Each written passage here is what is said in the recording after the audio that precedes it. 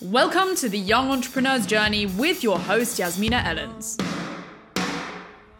Welcome to the Young Entrepreneur's Journey, where we take the skills, mindset, and attitude needed to achieve any entrepreneurial endeavor, whether you're just starting out or you're already on your journey. And now, our host, Yasmina Ellens.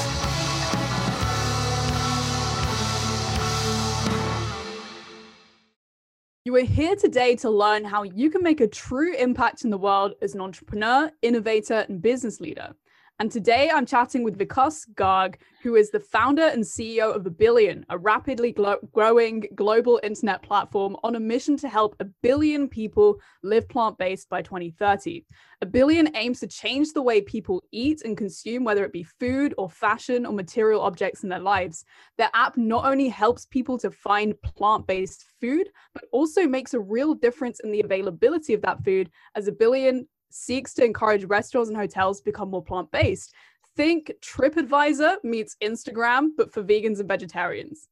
In 2017, Vikas left his high-flying corporate career at one of the world's largest hedge funds to pursue this venture, as he felt he could do more for society and realized that the world did not need another fund manager, but needed people to solve interesting problems. And he's not looked back since. A Billion is one of the most well-funded startups in the Asia impact scene, closing a pre-Series A $3 million round in 2020 and attracting high-profile investors like Room to Read's John Wood.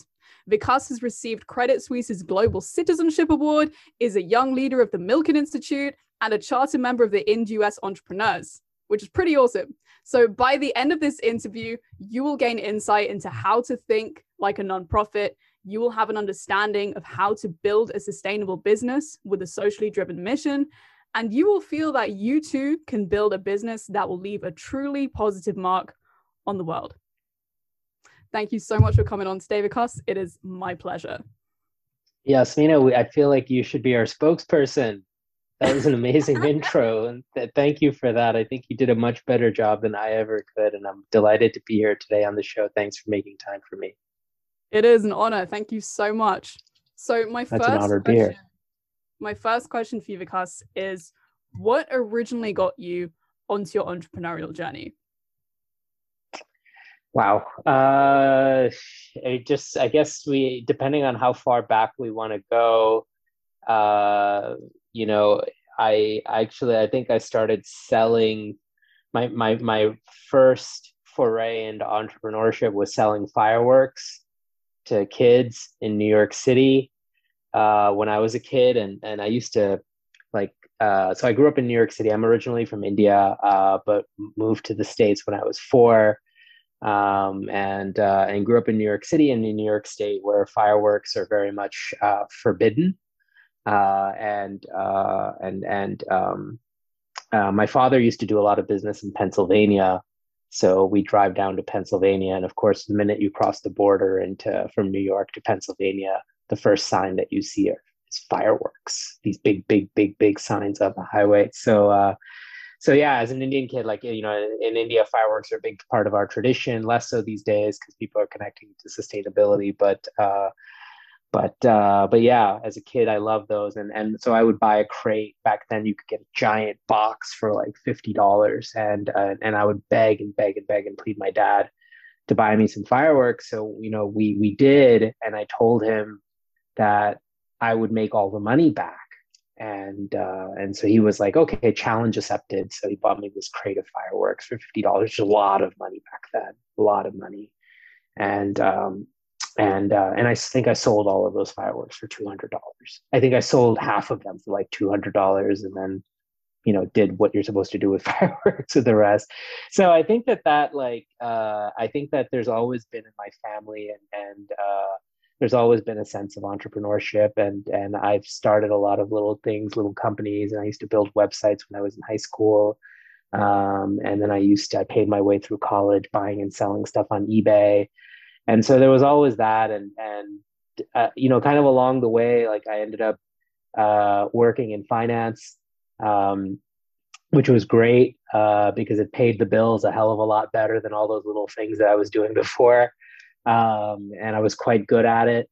And I ended up in a place where I ended up building a lot of businesses inside of businesses. And I did that for, 15 years of my career.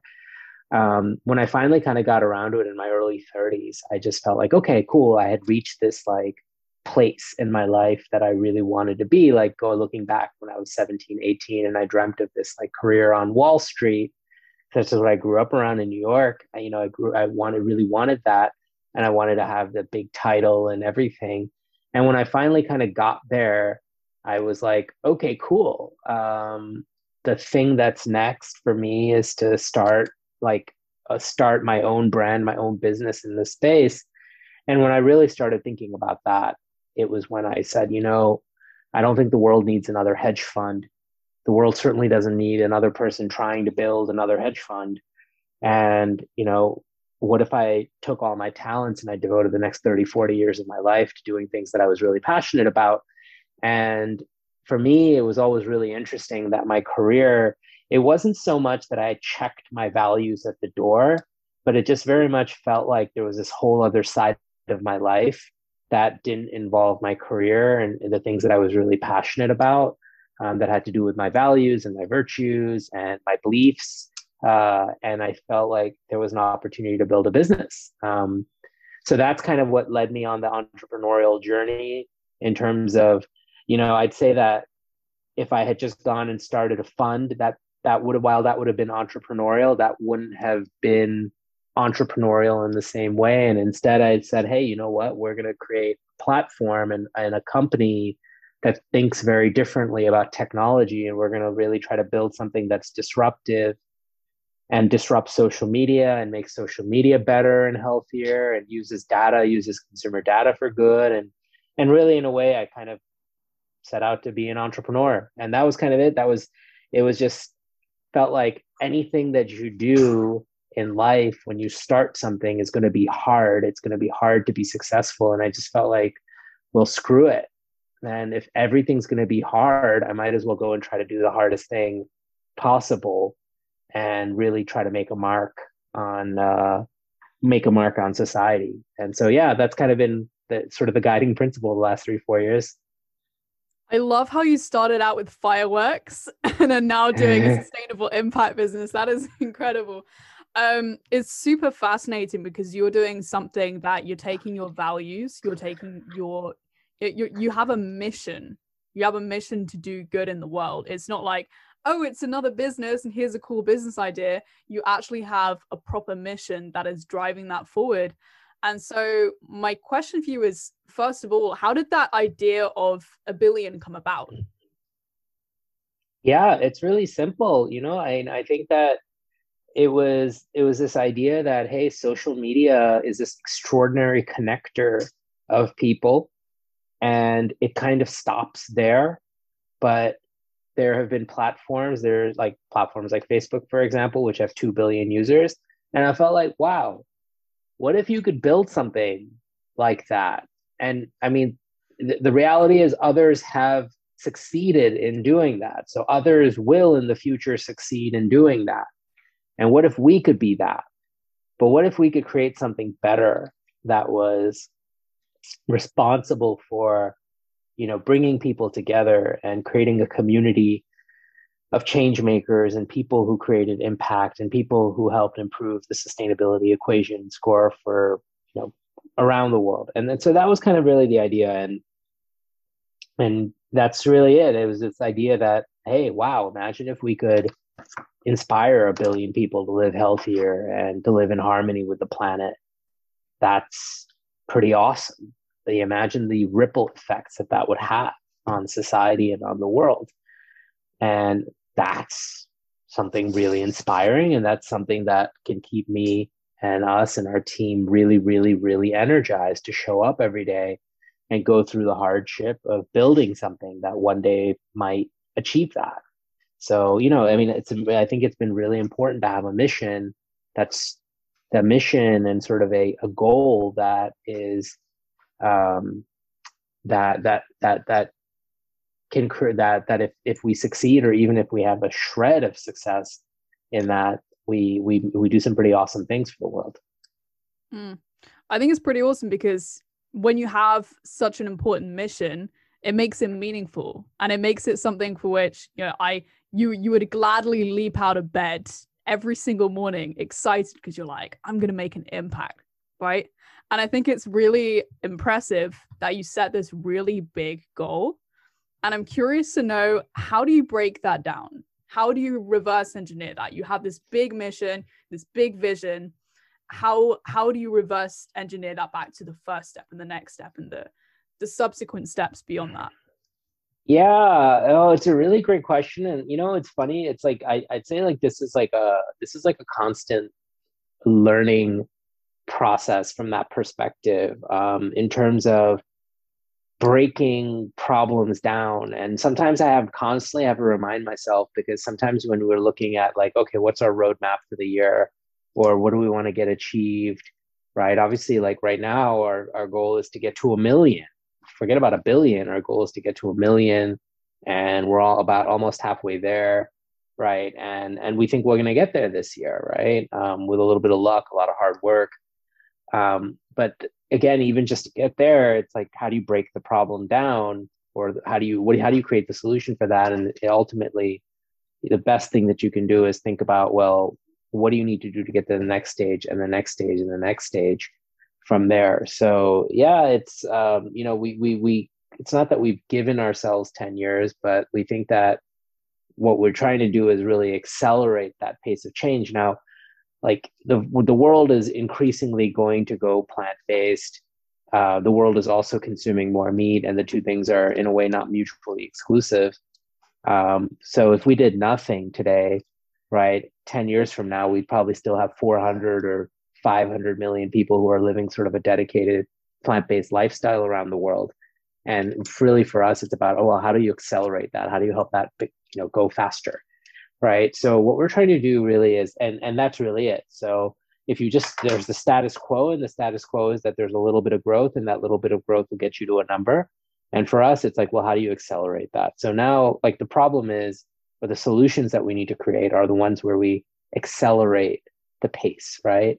And so a big part of that is just what we're trying to do is really, in a way, grow the availability of plant-based options around the world through consumer advocacy, through using real consumer data, real consumer insights, consumer reviews, getting them back to businesses around the planet, getting businesses to compete in a way, creating a meritocracy for plant-based options by guiding businesses with real consumer feedback and guiding consumers to those businesses, so businesses see the impact when they make a change, right? And when they do better, by helping consumers and removing a lot of that friction. So often, I'm a lifelong vegetarian. I was born and raised vegetarian, and then I went vegan. But I remember even in my 20s, when I went from being vegetarian to vegan, it felt like even then, it felt like a hardship. And probably a big part of it was, I grew up in New York City, so like pizza was like an integral part of my daily, my pizza, like my food pyramid was a slice of pizza, right? And so it's even for someone like me who was really plugged in, it really did feel in the beginning like a sacrifice and a compromise. And then fast forward, where it just simply felt like, wow, like being vegan is like literally everything I do in my day every day is like a vote for my values, which makes me feel really, really good about myself. I feel, it's a very inspiring way to live.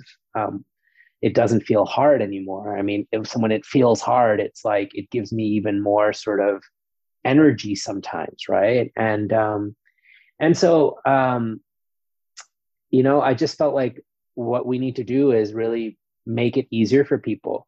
So how do you how do you make it easier for people? How do you meet people where they are? So it's not so black and white about whether someone's vegan or not vegan, but it's like, hey, if somebody's trying to, whether it's reducing their meat consumption or buying more cruelty-free products, how do you help them bridge that gap? How do you help them find great options? How do you help them stay motivated? How do you provide a supportive community? How do you build a supportive community around them where they feel inspired, where they don't feel attacked, right? Where they feel supported. And then getting all of those little pieces working together right, in sync with each other. So you've got the community, you've got the availability of options, you've got lots of choice around them, you've got recognition, and you've got buzz going in markets around them, so they feel motivated and excited about it. These are all the kinds of these are all the things that we're effectively trying to do and tackle by kind of working the consumer side of things and then also working sort of the industry side of things, and all the while kind of building this sort of consumer social media and network and platform that's really focused on, providing that community, providing that support, providing the utility of being able to find things, making it all based on user generated content so it feels authentic. It's the voice of people, not editorial. So all of those things that I just mentioned, you can bucket and fragment into pieces. And our strategy is sort of just constantly iterating and making the experience better around all of those little things. It's so interesting when I hear you speak right now, because I mean, in consumer-centric businesses, right, understanding exactly who your consumer is and exactly who, the problems and the pain points and the language that they use in their mind is so important. And it's so interesting because I could relate to so much of what you were saying. I'm a lifelong vegetarian. I've been vegan for 5 years. And I remember that transition. I remember the friction in the beginning. I remember having to like re-engineer a few things in my life to make that decision to go fully plant-based and to find the options. And I think the things that you hit on about convenience and the social aspect and removing the friction, it really all comes into that, right? And I found it really interesting listening to you speak, because you're basically enunciating the things that people think when they're kind of interested in going plant-based, but they're like, oh, but it's not convenient. Oh, but I don't know about taste. Yeah. Oh, but my friends will think I'm, an idiot or whatever it is. And so I found that really fascinating when you were saying that. You mentioned consumer data, and I'd love for you to expand a bit more on that. What role does consumer data play, and how can businesses nowadays use consumer data for good? Well, we use it. So I'll give you, a real life example, right? And kind of more of the sort of the genesis of all of this. What we kind of do with consumer data. So like I grew up in New York City, and in my former career, I used to have to spend a lot of time taking clients to places like steakhouses. I have somebody come in from Minneapolis or from Dallas or from London, and they want to go to one of New York City's, whatever's top steakhouses, renowned steakhouses, right? And so then I'm like the goofy vegetarian or the vegan, who's like, rolls up to the steakhouse, and I get like a salad, and I get spinach, and I get like tomatoes, and I get broccoli or whatever, baked potato. And, everybody's asking 5 questions like, oh, you don't eat steak or this and that. And I just, I wanted to show people, I always wanted to show people that like, wow, actually look at like how awesome my food can be. So I would always be the guy that like would call the restaurant in advance or try to talk to the manager and try to show them, hey, like, look, I might be vegetarian or vegan, I'm not going to eat your steak, but like if you could make me something really delicious where actually the folks around the table who are so used to eating steak look at what I'm eating and they're like, ooh, that looks good, right? That would help me out, right? And so, I always wanted to really be as welcoming to people as possible. And I always felt like, hey, here, I'm the kind of the strange guy. I'm like the odd man out. I want to make sure everybody feels really happy and comfortable as my guest. So I want to go where they want to go. And so I was always having these conversations. And what I found was that if I showed up to these businesses and they saw that, hey, I'm the guy that's like paying the bill and that I'm willing to come back to these businesses if they take care of me, right? I often start to see a shift in their perception of and their interest level around catering to people like me. And I'd bring my friends back who'd order vegetarian food or vegan food. And I just felt like, wow, like that's very good consumer advocacy right there. If I can show these businesses that there's money in, in catering to people like me, that we're not like so put off by it. Obviously it's like, I'm not like, my preference is not to go to steakhouses, right? But, I just felt like there was an opportunity there. And, so I've done door-to-door activism. I've done a lot of consumer advocacy. I've gone door-to-door to restaurants in Los Angeles, New York, when I was younger. And often it's just so hard, right? Kind of having a conversation, et cetera, doing that at any scale. So we said, hey, like what we can do. And when we started off, we said, okay, let's not build just a general social media app, because what we're going to do is we're going to get a lot of people attacking each other. Nobody's perfect. You're going to get a lot of attacks on, and instead let's create a social experience about something we can all agree on or agree to disagree on, which is, food, products, things like that. So let's kind of create a social experience around the consumer side of things, the consumer review side. And that's really interesting because it creates a lot of interesting data points. You've got people taking photos of food from restaurants. You've got people taking photos of products that they're buying at the grocery store. You've got people taking photos of things that they're wearing, clothing, cosmetics, etc. And they're talking about it, what they like, what they don't like about it. The community is engaging with that. And each one of those posts in a way can then be used or sent back out there into the world. So going back to the steakhouse, what we'll do is we'll send steakhouses the best reviewed vegan options from steakhouses around the world. They're like, hey, look, this is what businesses just like yours are doing, and consumers are loving it. So we've got photos, we've got all this content.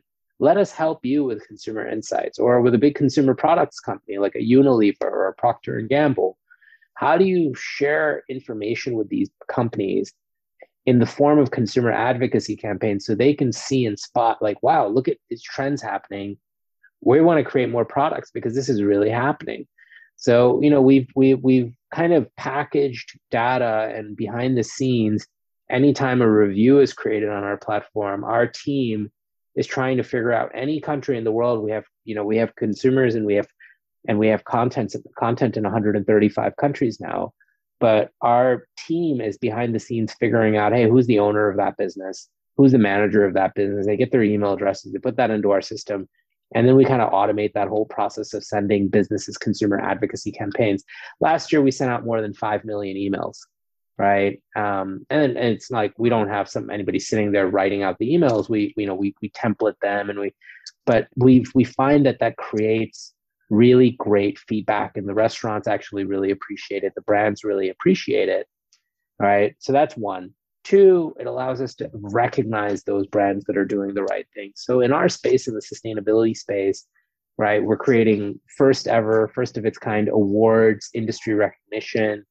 We're recognizing, in Singapore, this is our second year. We just did, because our home base is Singapore, and our second year here, we just did our second annual Singapore Top 50 Vegan Dish Awards. And so we have 16,000 vegan dishes reviewed in Singapore on the app. When we first started, in that first year, there were less than 1,000 options. And thanks to a lot of the work that we've done, we've seen the number of vegan options go from 1,000 vegan options to 16,000 vegan options in the last 3.5, 4 years, right, across the island, across the city. And that's pretty awesome, right? So now that's one side of it, but we'll package this up and we'll do the top 50 Singapore vegan dishes. And that's all based on user-generated feedback. So that provides, again, like I'd say for 45 of the 50 restaurants that ranked in the top 50 dishes, they serve meat. They're not vegan or vegetarian restaurants. And some of them were shocked. They're always shocked. Last year they were shocked. This year they're shocked.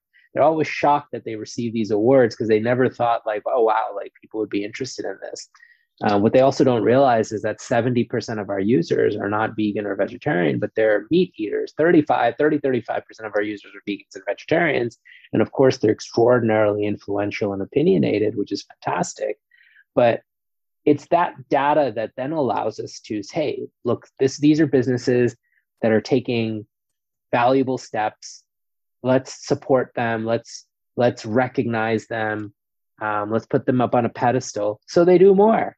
right? So they're proud of it. And you know what we find is when we give these businesses these frame certificates, they're so proud, like they're proudly displaying them right when you walk in the door, right? And you know, it's kind of cool to see like a steakhouse or a seafood restaurant and you walk in and it's like, wow, we wanted one of, you know, the top 50 vegan dishes, or consumer products brands who, you know, have started to create a plant-based burger or, you know, vegan cheese, and they get recognized for it.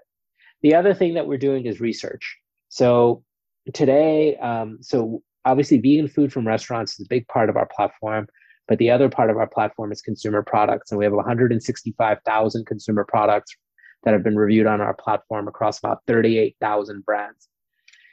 And most of those companies, of the 38,000 brands on our platform, I would say 37,950 are private companies, right? Mm-hmm. So there's no research about them. There's no industry research. Nielsen is not putting together market research. You guys at Imperial, your data science team, your research people, they're not getting any research or real understanding of what those companies are all about. We now have the consumer data. I can tell you what consumers are saying about sustainable products in places like Argentina and Mexico and Chile and Spain and South Africa and many other parts of the world, all of Southeast Asia, of course, the US, the UK, Canada, all those obvious places, Australia. But we've got that insight into the consumer and into these brands and into these products. And because then we can run our data science models and we can run natural language processing, we can pick up keywords, right? We put everything through our system. We then can, again, come up with a lot of data that creates research reports. So we have a big research initiative, and a lot of governments, a lot of institutional investors are subscribed to our research, a lot of investment banks. And it's really a look into a very rapidly evolving, fast-growing community of businesses and industry where historically there isn't anything. And so if you're trying to spur on the growth of the industry, this is a great way to do it, because you know what the industry needs is investment capital. The industry needs recognition. The industry needs, like, people, businesses, governments, policy officials, they all need this kind of data in order to make decisions, make better policy decisions, make better investment decisions, make better decisions about where they want to dedicate workforces and policy towards, you know, government incentives and the grants and things like that. So we're doing a lot of that. We publish research reports. We publish 1 to 2 research reports every month. And what's really cool is in Singapore, we just entered into a partnership with Enterprise Singapore, which is like Singapore's like businesses, big business, governmental business association, to, you know, co-publish, co-author research, because Singapore is really trying to become a hub for this industry globally. So yeah, we're just really, I mean, a lot of the data allows us to do a lot of different things that are ultimately effectively like ecosystem building, right?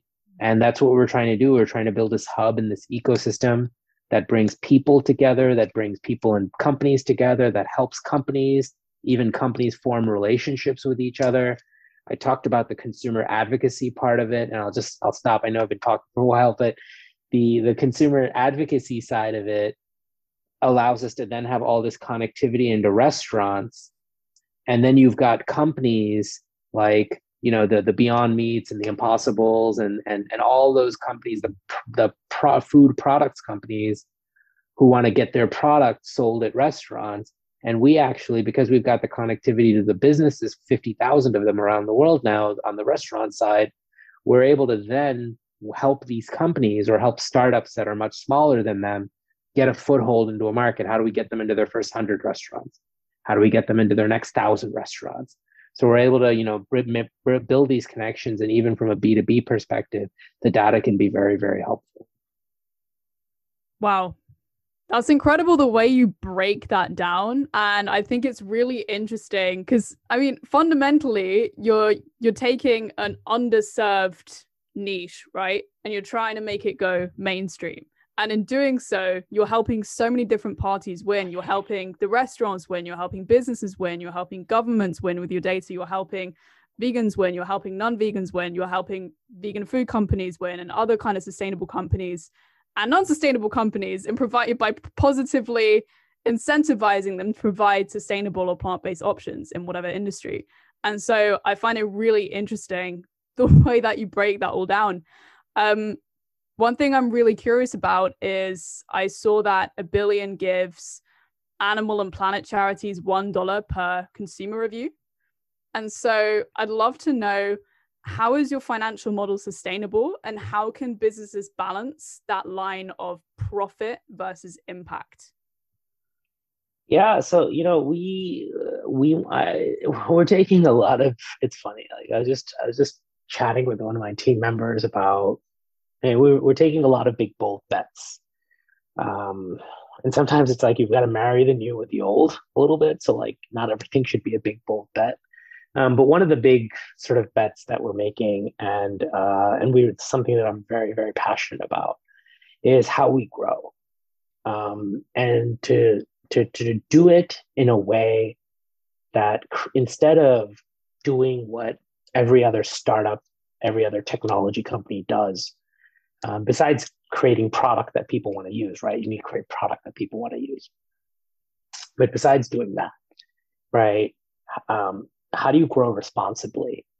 And I just felt, there's so many hacks out there, and so many people spend so much money on advertising and all of that stuff. And I just felt like, you know what? I don't want to do that. I'd rather take that money and I'd rather spend it on creating like real life-saving impact, real meaningful impact. So we do a lot of cool things. We've committed to donating, and we're a startup and we're venture funded and we're still very early days. But what we've done is we've committed to donate for now, and it'll increase in the future, but we've committed to donate $1 million every year. And what we've done is we've gamified the whole process that, hey, we want you to go out there and eat something vegan tonight. We want you to go, next time you go and you buy a product at Sephora or wherever you buy your cosmetics, or you're going to go and buy a pair of shoes, right? You make that choice sustainable and we'll back it up. You just take a photo of it, right? You do something fun. It's just like posting on Instagram, but we're going to put a little dollar in your pocket, a US dollar, right? And every time you do that, and every single time with that dollar, you can actually create life-saving or life-changing impact. You can help save the life of an animal. You can help leading marine life causes like Sea Shepherd. For those of you that have seen Seaspiracy, they're which was just released on Netflix, a big part of that. You can put a girl in school for a day. You can plant a tree somewhere in Africa as part of a reforestation project. You can plant 10 trees. You can feed a hungry child. We have a partnership with the United Nations World Food Program. They have something called Share the Meal. And it's actually not even $1. It's 80 cents will feed a malnourished, hungry child in the developing world for a day. So it's like we could spend that money on advertising, but we just felt like we could do all of these other things. We could save animals, right? And we can drive advocacy, and we can create frontline change. Last year, as part of Black Lives Matter, we supported the ACLU and the Southern Poverty Law Center in the US. So, we can also be timely about things. We did stuff around the Aussie bushfires at the beginning of last year. So, look, we're trying something very different there, which is let's create impact. Let's embed impact into the user experience, and let's use it to remind people that that little choice that they're making in their day can create a ripple effect through society. Especially, if they take a photo and they post about it, they're making it easier for someone else to experience that thing. But not only that, but they can then take $1 and use it to create impact anywhere in the world. We have 65 organizations that we support on every continent. So that was kind of that's what we do. Now, in terms of financial sustainability, it's very simple. Like, if I just put my business hat on, I say, okay, no, fine, it's coming out of my marketing expense. I don't think of it that way personally, but as a businessman, that's how I think about it. And I think of it as a great investment, because it really is, it's an investment in our sustainability, it's an investment in our future.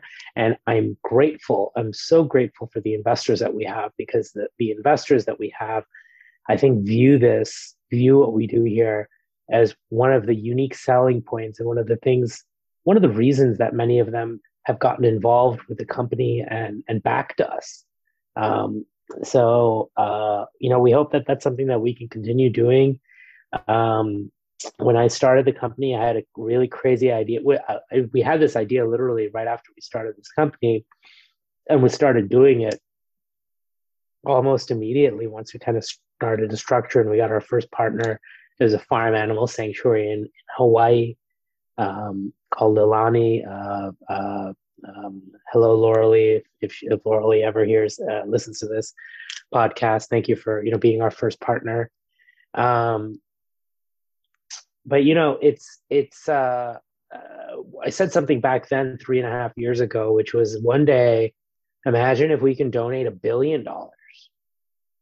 And it's kind of like, why not, right? Like, if we can build this, and we will, but if we can get this to the point where we're creating the kind of profits that some of these larger organizations are creating, or even in the case of like a Facebook, 1/80th or 1/100th of the kind of revenue that those kinds of organizations are creating, maybe we'll have created a new kind of blueprint for how to do business, for how technology companies can do business, and how you can profit but also create meaningful impact.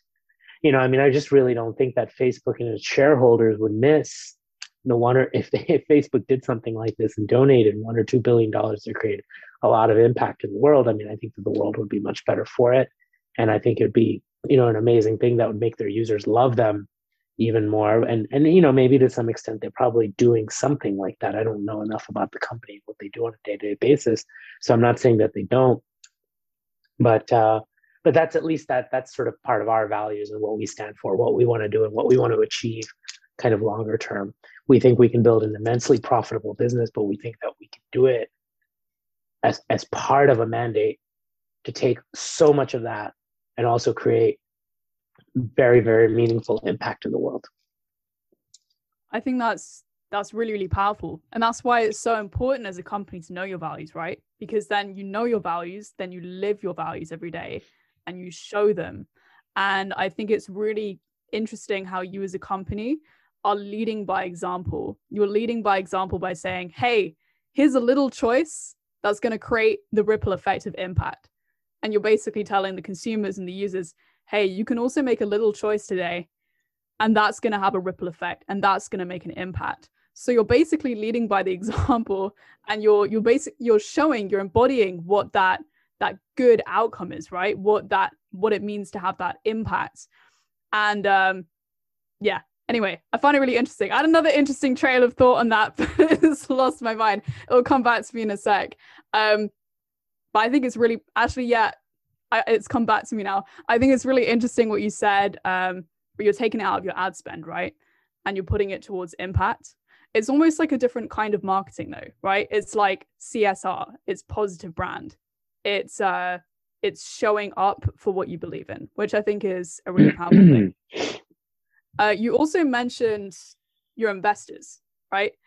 And I think it's really cool because if I remember correctly, you raised $1 billion, raised $2 million in seed funding in 2019, which broke records as the largest seed round for a plant-based startup that year in Singapore.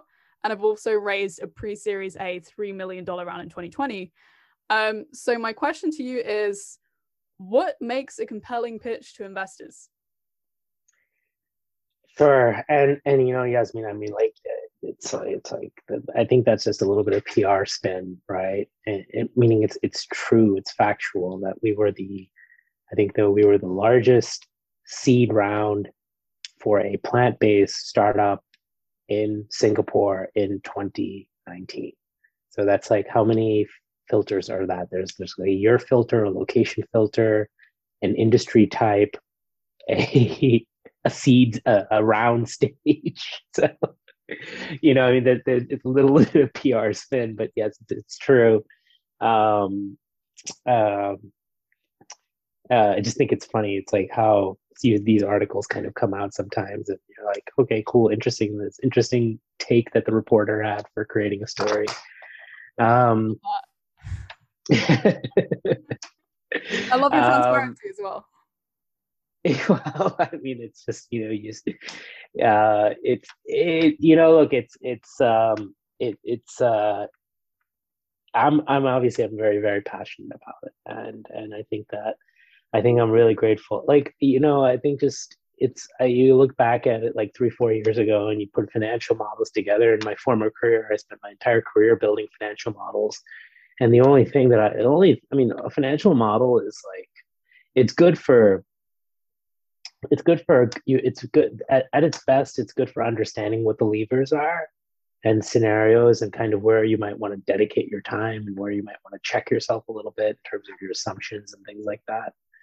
But nobody ever like, I don't think in my 20 years, I don't think I ever went back 3 years later and looked at a deal that we built a model for and was like, did we get it right? Because it's just, in a way it was always in a way to kind of around a pitch or something like that. Um, so yeah, we've raised $6.5 million, 6.5 million US dollars since we started. We raised a bunch. We raised an angel. I started the company, and kept it going for the first year. It was with my own capital because I just felt like that was the right thing to do. And in a way, I wanted to be really sure that I could do something because obviously it seemed like a real crackpot idea. Um, I wanted to at least get it to the stage where I felt comfortable asking people for money, like where I felt like, okay, if I lose their money now, I'll feel bad, but like at least like I kind of feel like I now know what I need to do the next year to kind of take it to the next stage, and that's what I'm raising capital for, et cetera, et cetera. So yeah, so we raised an angel round in 18. We raised our seed round in 19. Last year we raised a bunch of capital in spite of COVID. We actually raised more capital last year than we did in the past sort of 2 years before that, and that was great, and Singapore has been extremely Singapore has played a big role in that as far as just the amount of support um, from other entrepreneurs here, from the community here. We have some great investors.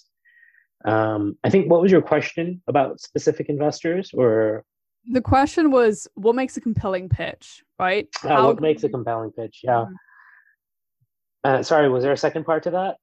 That was the question. Yeah. That was the question. Okay, I just want to make sure. So, look, I think uh, honestly, as an investor myself, right? Like you get pitch books all the time.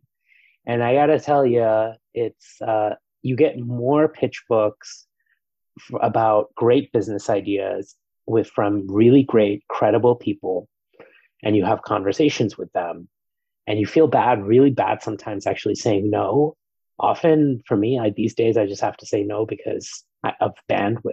Like I just don't have the time to kind of invest in thinking about a lot of other businesses, and so the bar for something has to be really really high for me to kind of invest time into really looking at it. um but so if when you put yourself when you put that when you put yourself in when you put what you're doing you put yourself in somebody else's shoes, and you kind of like see it from the investor's perspective. They're constantly kind of getting bombarded by good pitches.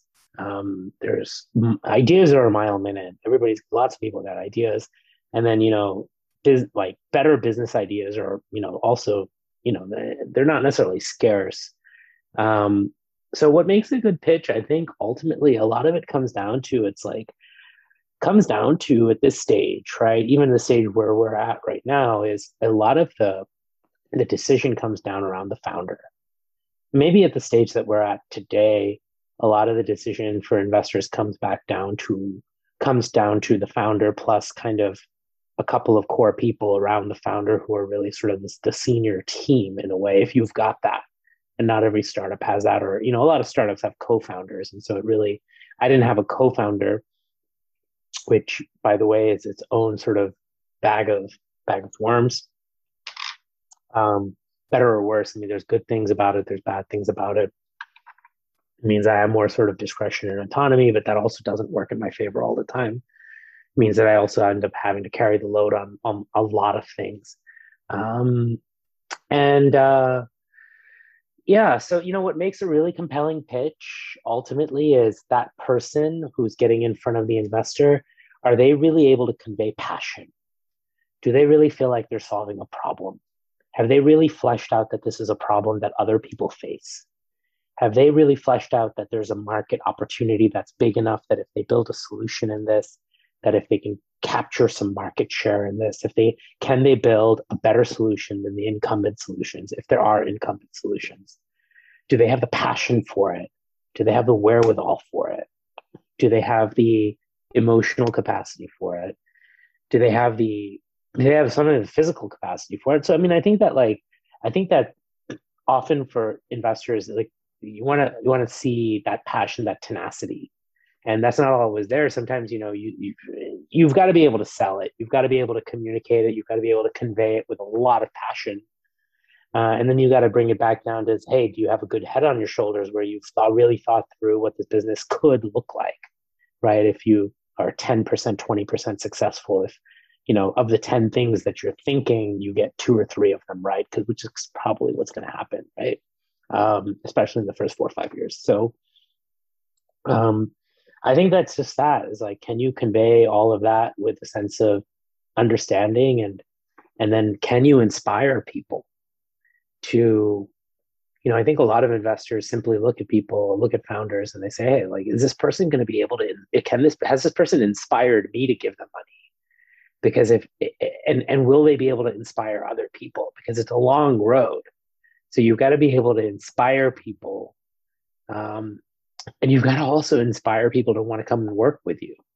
And then you've got to not be a total dick, right? Where you've got to like also, you've got to be able to respect people. Not always. I mean, sometimes, you have difficult conversations and arguments and fights, and then this comes with the territory. But you gotta be able to do all those things. And I think so. And then you got to be able to convince investors in maybe 15 minutes or 30 minutes or 60 minutes that they want to do enough of that probing to kind of arrive at a conclusion around all of those things. So in the beginning, I think that in the beginning, when you're raising, the best thing to do is really focus on people in your network who know you, and understand, if I can give anybody on the phone advice, the best thing I'd say is build your relationships, and always be building your relationships, and don't ask people for money. Build your relationships, be honest, really care about people. If you're going to ask somebody for money, or, you're going to ask them to invest or take a look, like, please, like, be respectful and really be genuine in your presentations. Be honest, be genuine, and be genuine in your building of relationships. And I'd say that, like, my one biggest piece of advice is, like, ideas come and go, businesses come and go, capital comes and goes, money comes and goes, wealth comes and goes. But like, friendships and relationships can last a lifetime, right? And so that's just something that I've learned in the last 20 years, that that always invest in your relationships, and that'll take you very far. That's a big part of my philosophy for fundraising as well. I've now just tended to become a lot more philosophical about it, that the product, now at my stage, the product has to start speaking for itself a little bit, and the capital will get, we will get the capital that we deserve. I still need to do all of the work. I need to invest all the time, but we will get the capital that we deserve. Yeah, you said you dropped a lot of the golden nuggets in there. It's a lot to unpack. I think what you said about building that human and that emotional connection with investors is really important, because so many people focus on, here are the facts and here are the figures, and they kind of lose themselves in it. But people are just people, right? And so I think what you're saying about nurturing relationships, building relationships, is something that I live by as well. Leading with authenticity, leading with value, leading with your passion and your vision and your mission are really, really important takeaways from what you just said. So Thank you. before I ask you my final question, I'd love to ask you about you a bit. And I'd love to know is, do you have any mindsets or habits or rules, I guess, that you have in your life that you live by that set you up for success? Well, definitely. I mean, look, definitely one of them is that I'm vegan. And I think of it as a lighthouse. I think of it as a beacon. I think of it as something that makes me feel really connected to everything, like to everything, to people, to animals, to life, to insects. I think it makes me much more compassionate. Makes me much more compassionate person. It also makes me a lot more driven about my business because I feel very connected to it. So that's obviously one thing I'm very, very passionate about. Two, maybe something that's a little less serious. So a habit that I like to practice, and when I say I practice it, and I'm not like perfect at it. It's not like I'm doing it all the time. I try to always have it on the back of my head and kind of conscious about it and mindful about it and do it as often as I can. And it always makes me feel really, really good. I think it brings my blood pressure down. It opens up my breathing. It makes me smile, which opens up my breathing. And again, makes me feel really connected. I read a book like 7 years ago. It's called Awakening the Buddha Within. And it's by this American guy who went to Tibet and he became a lama. His name is Surya Das. Really, really nice, really great book, very easy read. Actually ended up taking a really long time to read it just because it, like every page, it felt like I needed time to really let it sink. But just overall, just like really, really great book. And I recommend it. It's called Awakening the Buddha Within. And there's a passage in there where he talks about a practice that the Dalai Lama has, which is really interesting, that whenever the Dalai Lama like is just going around, going for a walk, anyone he encounters, any sort of life that he encounters, it could be a dog, it could be a person, it could be an ant. He takes a moment to inside just kind of say, God bless you, right? Or just bless you. He offers blessings. And he doesn't verbalize it per se. He's not like some freak going around saying bless you, bless you, bless you, bless you. But he just kind of internally kind of verbalizes it, and it puts a smile on his face and makes him feel connected to that other life, that individual. And it creates a stream of consciousness and connectivity with other people. And so, I thought it was really silly when I read it, but then I was like, well, I kind of really like everything else I've read so far in the book. Let me try this. And so I was living in California at the time, and I started doing this like on my morning runs. And I just like run past somebody, and inside my head, I'd be like, bless you, God bless you. Right. And I don't think it's so much about whether you believe in God or not. I do, but that I don't think that matters so much. But I just started doing that, and I found that if I can do that, if I can remember to do that, if I can remember when I enter a room just for a second, kind of take a quick pause. And I'm really bad at this, actually. I'm not so good at this. Like when I enter a room, kind of taking stock and just taking a pause and looking around and kind of welcoming myself into a room by doing this. But when I do, I find that it changes so much like inside of me and the dynamic and stuff. So that's like definitely kind of a daily habit that I try as often as I can. I'm not perfect at it. Sometimes it's like my days suck, so I've like completely forgotten to do it. But when I do remember, I find that it really helps me. I love that. I'm gonna start doing that. I think you should try it. You should try it. I highly recommend it. I will try it right after this. I'm serious.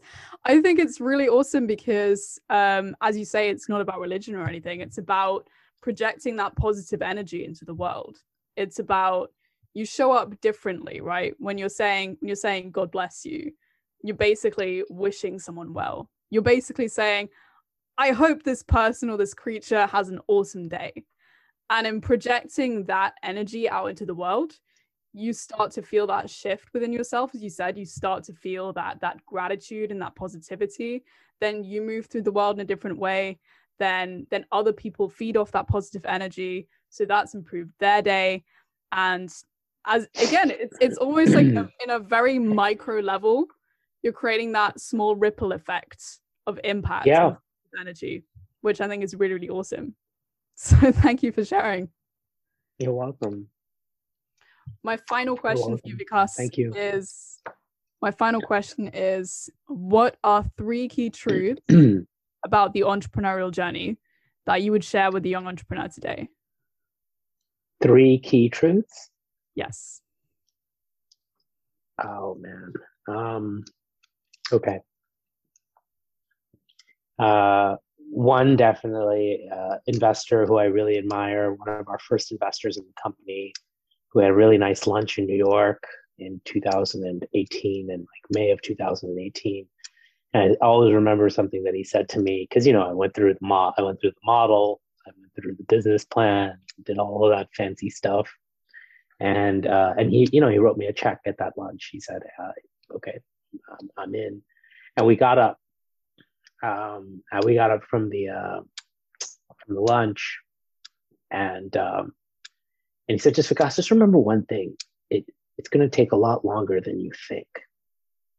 And I was like, I just looked at him. I was like, yeah, whatever. Okay, cool. Give me the money. Thanks. It just started off. It was like, I was less than a year in. And of course, I had all these grand plans and everything. Right.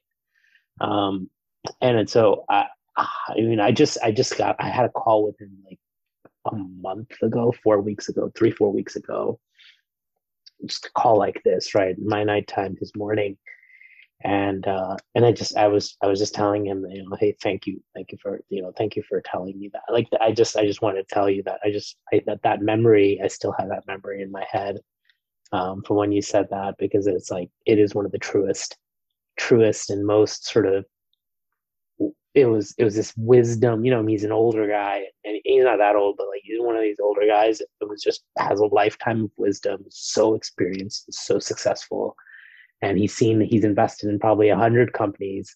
I'm probably just one of 100 companies he's invested in, and so I'd say that's really, like, I think that's a truth. It's going to take a lot longer than you think, and so if you're going to try something, just be sure that's something that you think that you really want to do, that you think that you really want to have a go at it, because it will take longer than you think, and that's not a bad thing. It's a good thing. I'd say again, the same thing. It's going to be a lot harder than you think, of course. And again, not to be discouraged. It's not about being discouraging in a way. I'd say that it's just,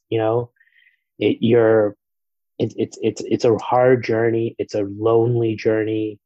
My brother, who runs a very successful company in New York, a very, very, my brother's probably one of the biggest entrepreneurs in New York City.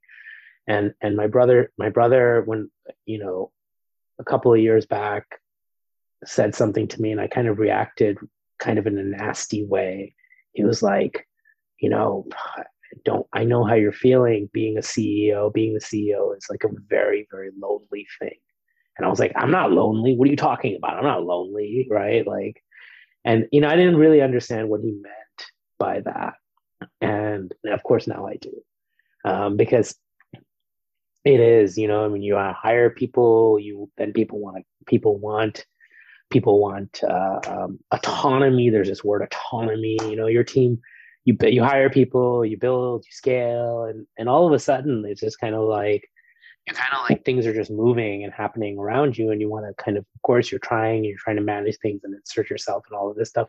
But sometimes you really do feel like you're almost like fighting with people sometimes. You don't even want to fight with people, but you're like you're kind of that. It does sometimes can feel like very lonely, a lonely thing, and I think that that's very much a truth and something that a lot of founders have said to me and go through, and that we talk about. Um, Mm.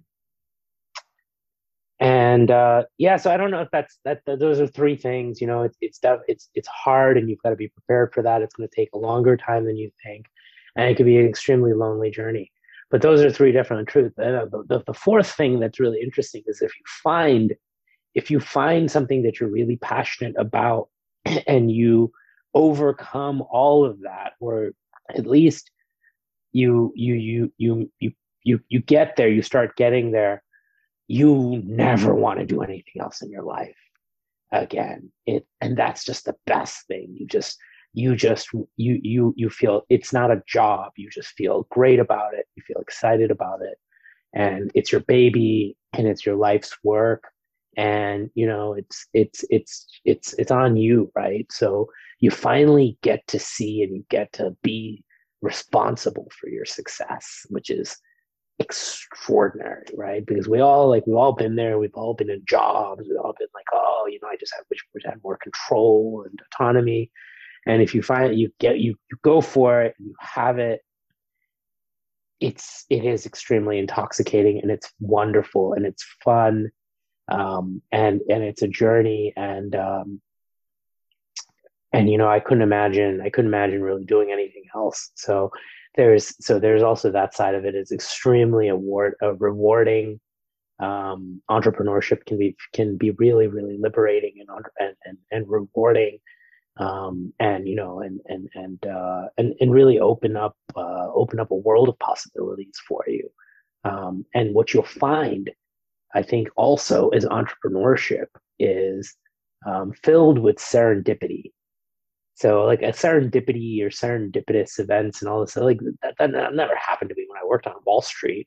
It's like, no, but like these days, like I'm having a bad day, and then like one of our users sends me a message, like this beautiful thank you message. And I was like, I never received anything like that from clients when we were doing M&A deals, right? Or it's like it didn't happen, but like, you know, every single day, like we receive thank you emails or something, just when you think like, you know, oh my God, how am I going to do this, or how am I going to raise this, or how am I going to, like, you know, create this partnership? It's just like something happens, and either falls in your lap, or you meet somebody, or and you know, it's just like, so I think that's also it. Like when you do something you're really passionate about and believe in, the luck, if you really invest in it, the luck will start to find you. And that's also just that's a truth. I think that's a given. And these days, you know, I mean, I think because we're doing something that is so, because we're trying to do something that is so good, I feel like I feel that a lot these days. So I think that, like, those are, yeah, sorry, I don't know if that's like 5 truths or 6 or 7 or 2, but Hey, those are sort of my conclusions instead of truths. It was kind of my conclusions on yeah, this life that I'm in yeah. right now. I think what you said is really deep and really true. It's, you know, it's long, it's difficult, it's lonely, it's all those things, but it's also beautiful, and it's also rewarding, and it's also invigorating, right? And so it has the dark and the light, you know, the yin and the yang. They exist together, and I think it's a pretty incredible journey. So thank you so much for sharing all of your wisdom with us today, Vikas. Thanks, Do you have Esme, anything man. that Really you'd nice. like? Sure. Do you have anything that you'd like to plug? And where can people find you? Sure, yeah. So we are a billion. It's just ABILLION.com. And it's as easy. Of course, you can visit our website, but it's the best possible experience is to download our app, where we're available, of course, for iOS and Android, and it's really fun to use. And you know, look, I think the best part is, if you're already on Instagram, or if you're already on Facebook and you like taking photos of things, do that. You know, create a diary of the vegan food that you eat, or try to push yourself further. and, will back you up, will help you out with an amazing community of people around the world. We'll help you find options around you. And better yet, we're going to help you create impact. So you create impact for your life. We help you create impact for somebody else's life. And, we think that's something that's worth being part of. So, if anything that I've said today makes any sense, I hope you'll check us out. I hope you'll help us out. I hope you'll help us build this community. It's really, really, really mean a lot to all of us at the company. We have 32 people sitting here in Singapore trying to build this, and it's great being able to talk to folks sitting in London and the UK. Thank you for having us on the show, and excited to hopefully meet you someday in the flesh. Yeah, that would be fun. Yeah, I can't wait when we can travel again. Yeah, it's been an absolute blast, Vikas. Thank you so much for coming on. Really appreciate it. It's my pleasure. Thank you, Yasmina, for having me on your show. Do you ever feel like you put on a front to the world?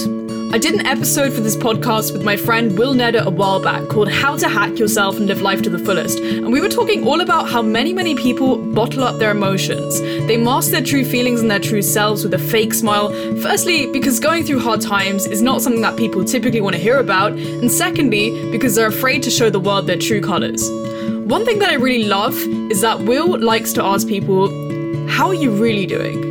Not how are you doing, but how are you really doing? Because that then gives them permission to open up, unburden, and be unashamedly themselves and feel lighter and more liberated in the aftermath. And one day Will himself was actually going through a tough time, and he confessed to the person he was speaking to in that moment, I'm just low-key emotional. I just put on a front all the time.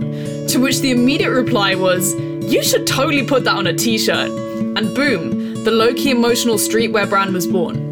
Will's passion for his brand truly oozes through in everything he does, and he essentially created this as a call to authenticity.